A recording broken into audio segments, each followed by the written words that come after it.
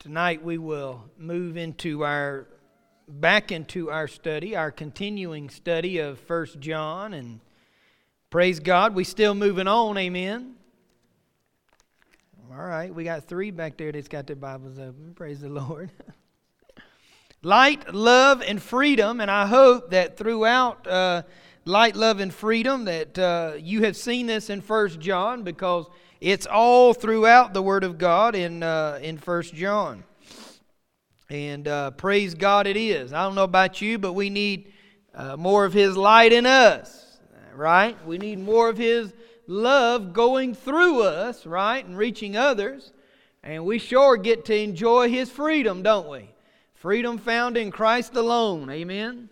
That's where it is. That's where it's at. But then we're in chapter 3 tonight, and I'm going to direct your attention. We're going to be in verses 3 through 5, as we did not really get into verse 3 last week. I'm going to begin reading in verse number 1, though. It says this in chapter number 3, "Behold, what manner of love the Father hath bestowed upon us, that we should be called the sons of God. Therefore the world knoweth us not, because it knew Him not. Beloved, now are we the sons of God, and it doeth not yet appear what we shall be, but we know that when He shall appear, we shall be like Him." Praise God. "For we shall see Him as He is." Boy, that's good, isn't it? Couldn't you just park there and just praise God for that? Man, that's good. Folks, to know we're not going to be like we are. No, we're going to be like Him. And I don't mean God. I mean we just going to be a reflection, ain't we? Praise God. Verse 3, "And every man that hath this hope in Him purifieth himself, even as he is pure. Whosoever committeth sin transgresseth also the law, for sin in the transgression of the law. And ye know that He was manifested to take away our sins, and in Him is no sin." Boy, I thank God there's no sin in Him. Amen. He's perfect, spotless, Lamb of God. Let us pray over the Word. Heavenly Father God, I do thank You for Your Word again tonight. And God, I ask that, God, You just opened our mind, God, open our hearts. God, tonight that we can see the truth of Your Word, Lord. God, I pray You reveal that to us. And God, I pray we leave, God, drawing closer to You than how we walked in, God. We give You the thanks and we give You the praise. In Jesus' name, amen. Amen. In verse number 3, I'll draw your attention. He says here, "And every man that hath this hope in Him purifieth himself, even as he is pure." Even as he is pure. Well, I first want to say thank God for the hope that is in Him. And we've said it before as we've gotten to the hope verses about our hope being our knowing. Thank God tonight we're not wondering if we've turned our life over to Christ and surrendered to Him, if we're going to go to heaven or not. We know that we are. I think many times about, and I've said this before, but there's many people that hope they're going to get to heaven. I mean, they think they've done everything right. They hope they've done everything right. And just by some possibility, maybe they'll show up. That's the thought process of today.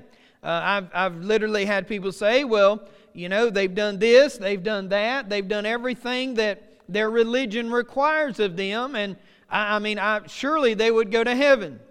Folks, can I tell you tonight, it just does not work that way. There is only one way. Jesus said, "I'm the way, the truth, and the life. No man cometh to the Father but by Me." And that's where it's at tonight. It's through Jesus Christ alone. Jesus Christ alone. To think that you could work your way to heaven, listen, that's not hope. That's the world's definition of hope. But our hope, if we're saved, and I know I'm saved, praise God, my hope is a no-so. It's a no-so. It's a treasure. So I don't have to be up at night wringing my hands, waking up in sweats, wondering 1,000 years from now where I'm going to be. I say that because that's where my life was before I got saved. I'd wake up in the middle of the night worried to death where I was going to be 1,000 years from now. I know that sounds crazy. I was 14 years old, and I'm wondering, where in the world am I going to be? I know I'm going to exist. I know I'll be somewhere, but I don't know where that'll be. Oh, but the peace. I say the peace because our peace, folks, is our hope. Our hope. Think about that. I'd ask you, if you're saved tonight, go back to the point of salvation when you got saved, when Christ came into your heart, and you no longer were worried about eternity. You were no longer worried about the things to come because you knew you belonged to Christ. And He holds your eternity. Oh, tonight we can praise Him. Tonight we can thank Him for the hope that we have. I think about the blessed hope. How about the joyful hope? How about the comfort hope that we have in Christ? You know, I think about my loved ones that went on to be with the Lord. And what a comfort it is to me. I'm so glad that I've got the Word of God. How much hope is found in the Word of God. That I don't have to, listen, I know by their testimony where they are. And I know, I mean, I'm not going to have to go looking for them or wonder what happened to them, but by their testimony of being saved, I've got comfort, folks, and knowing where they are. Oh, what a hope that is. And the blessed hope that I will be there with them. What a reunion that'll be. Now, praise God, if that's in the rapture, I'll take it. I'll take it, amen, but I'll take it however it comes. Because how could it be any better than being with Jesus, being in glory? Praise God. Praise God for His hope, the hope of His coming. Tonight, as we get into this portion of Scripture, the hope of His coming, though, should lead us to live a godly life, pleasing unto the Lord. You say tonight, wait a minute now, are you talking about a requirement here? No, I'm talking about a result.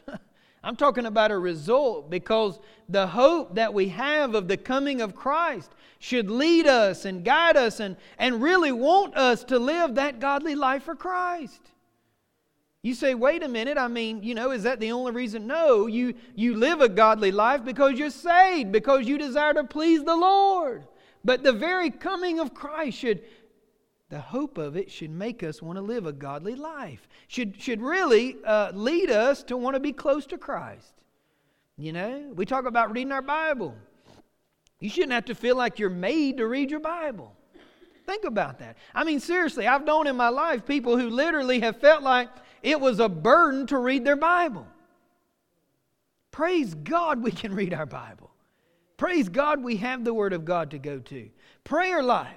People say, well, I don't have a prayer life. And they'll agonize over prayer life like it's such a big burden. I'd ask you to do this. If you've honestly ever felt that way in your life, and I know we get busy and I know we have all this stuff go on, just do it. Just do it. Because I can tell you this, God He blows the doors down.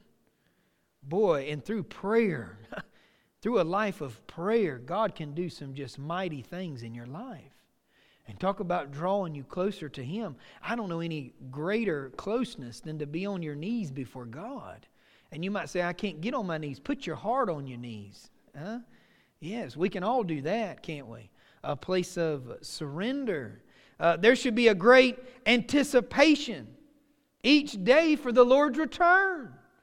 And many times I think there's not an anticipation because we get so bogged down in daily life. And what I'm saying to you, I say to me, and I say to everybody else, we get so bogged down in daily life that we forget anticipating the Lord's return. But can I tell you tonight, it's going to happen. It's going to happen because His Word is true. He is coming back. What did He say in John chapter 14? I will come again. And that He will do. That He will do. We should anticipate the Lord's return. Think of this fact. We cannot serve the world and please the world and at the same time serve and please God. Really, the hope that we have should lead us and guide us to want to do different. I mean, really, if we're looking to Christ, I ask you this, how can we have our eyes upon Christ and have our eyes on the world at the same time? We'll give attention to one or the other. And if you ever really think about this, one chooses who they're going to serve and who they're going to look to, right? And it's made evident. It's made evident in your life, right? What's going on in here always comes out here. It just does. It just does. It always comes out. When we're focused on pleasing the Lord and we're spending our time pleasing the Lord, and I'm not talking about works again, okay? I'm talking about the opportunity that we have. I think many times as Christians we have our mindset wrong. Really, it's our heart set wrong, right? We don't have to serve the Lord. We get to serve the Lord. And when we invest our time in the things of the Lord, can I tell you this? People talk about what you lose by going to church, what you lose in time that you can't maybe be on the river on Sunday, right? I mean, I've heard people say that. Well, I can't go fishing, I can't go hunting. I go back to one of the speakers I heard a couple years ago. He was a hunter and would not turn his life over to Christ because he kept thinking about what he had to give up. What he had to give up. And he said once he got saved, God opened so many doors. He ended up with a hunting show on TV, meeting people he had never had the opportunity to share the gospel he'd never thought of, and he never missed a hunt. Matter of fact, he went on more hunts and bigger hunts than he ever thought he would in his entire life. And I say that and I tell you that to tell you this, God's got great things in store for you. And what you think you might be giving up, God wants to blow the doors down and do something even greater than you could have even imagined. Boy, you got an interest in this or an interest in that, let God get a hold of it. Give your God-given talent and gift to Him to use you, and He'll use you in a mighty way. He'll use you in a mighty way. What am I saying? That's the hope that should be leading us and guiding us every day of our lives to please Him, to want to serve Him. That's the hope I'm talking about. Verse number 4 says this, and whosoever committeth sin transgresseth also the law, for sin is the transgression of the law. Let me say this, everyone who habitually does sin also habitually does lawlessness, and sin is lawlessness. Now, the first thing people think when they read that verse is, well, I'm not under the law, I'm under grace. Yes, we are under grace concerning salvation and our service to the Lord. But can I tell you what the law of God does? The law displays or points out the sin in our lives. Can I ask you this? Without the law, what would we know what is sin? Now the world's watering it down. I mean, I've heard words like affair when it's really adultery. I mean, really. Borrowing and it's really stealing, right? I mean, and we laugh about that, but seriously though, don't we? We dress them up, don't we? How many of you know the law still matters, folks? The law still matters, and what God has to say about the law still matters, because in looking at the law, we really see what God thinks of sin. It's pretty serious. I mean, we don't like to look at it. We don't enjoy looking at it. But our sin is against God. And nobody likes to think about that. But it is so true. It is so, so very true. Yes. Yes, we are under grace and salvation and service to the Lord, and His love is our motivation in all things. But the law still stands, folks. It still matters.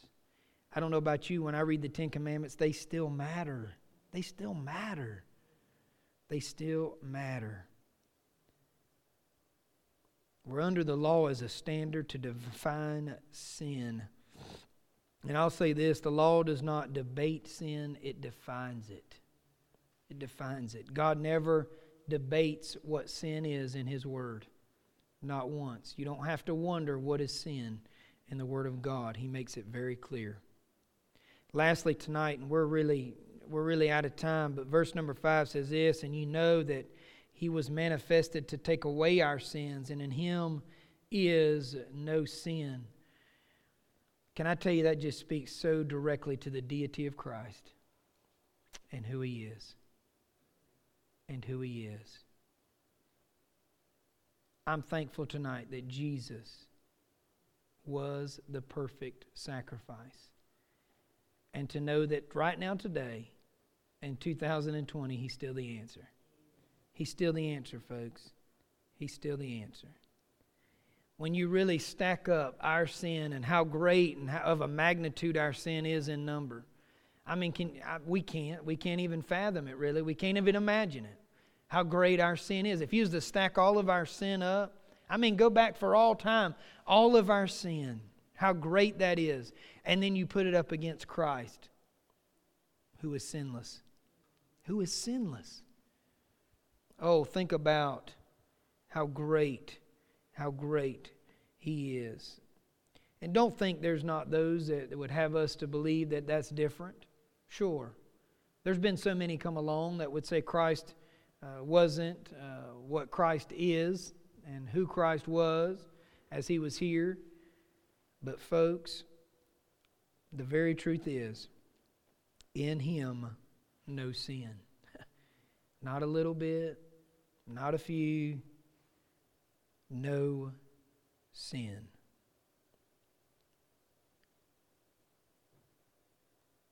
He is Christ.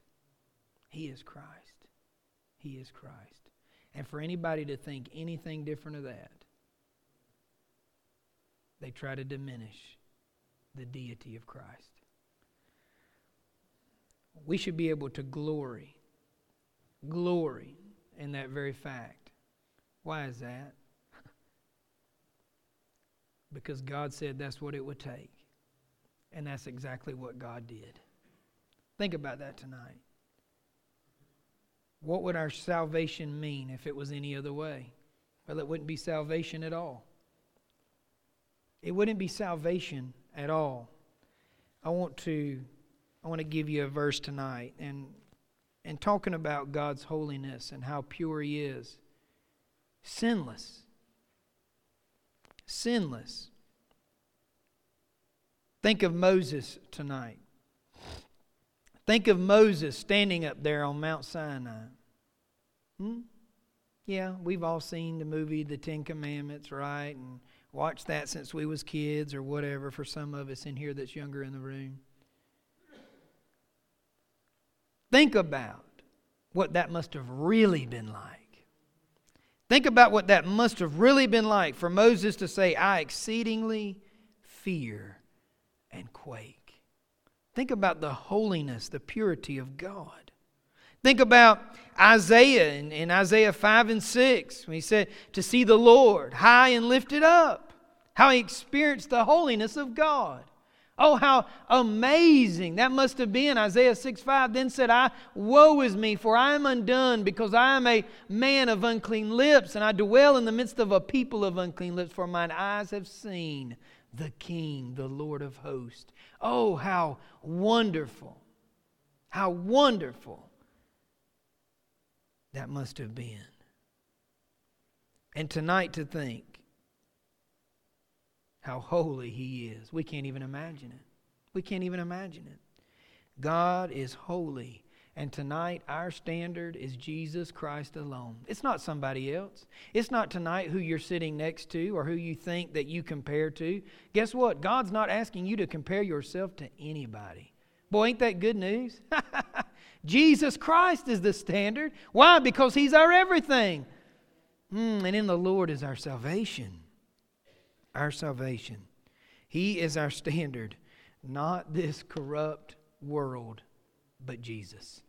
But Jesus. Revelations 22:12. Greg, if you'd pop that up there, we're going to finish this out. And behold, I come quickly, and my reward is with me to give every man according as his work shall be. Listen, not works for salvation, but works because we get to, folks. Because we get to live a life that's pleasing unto the Lord. I don't know about you.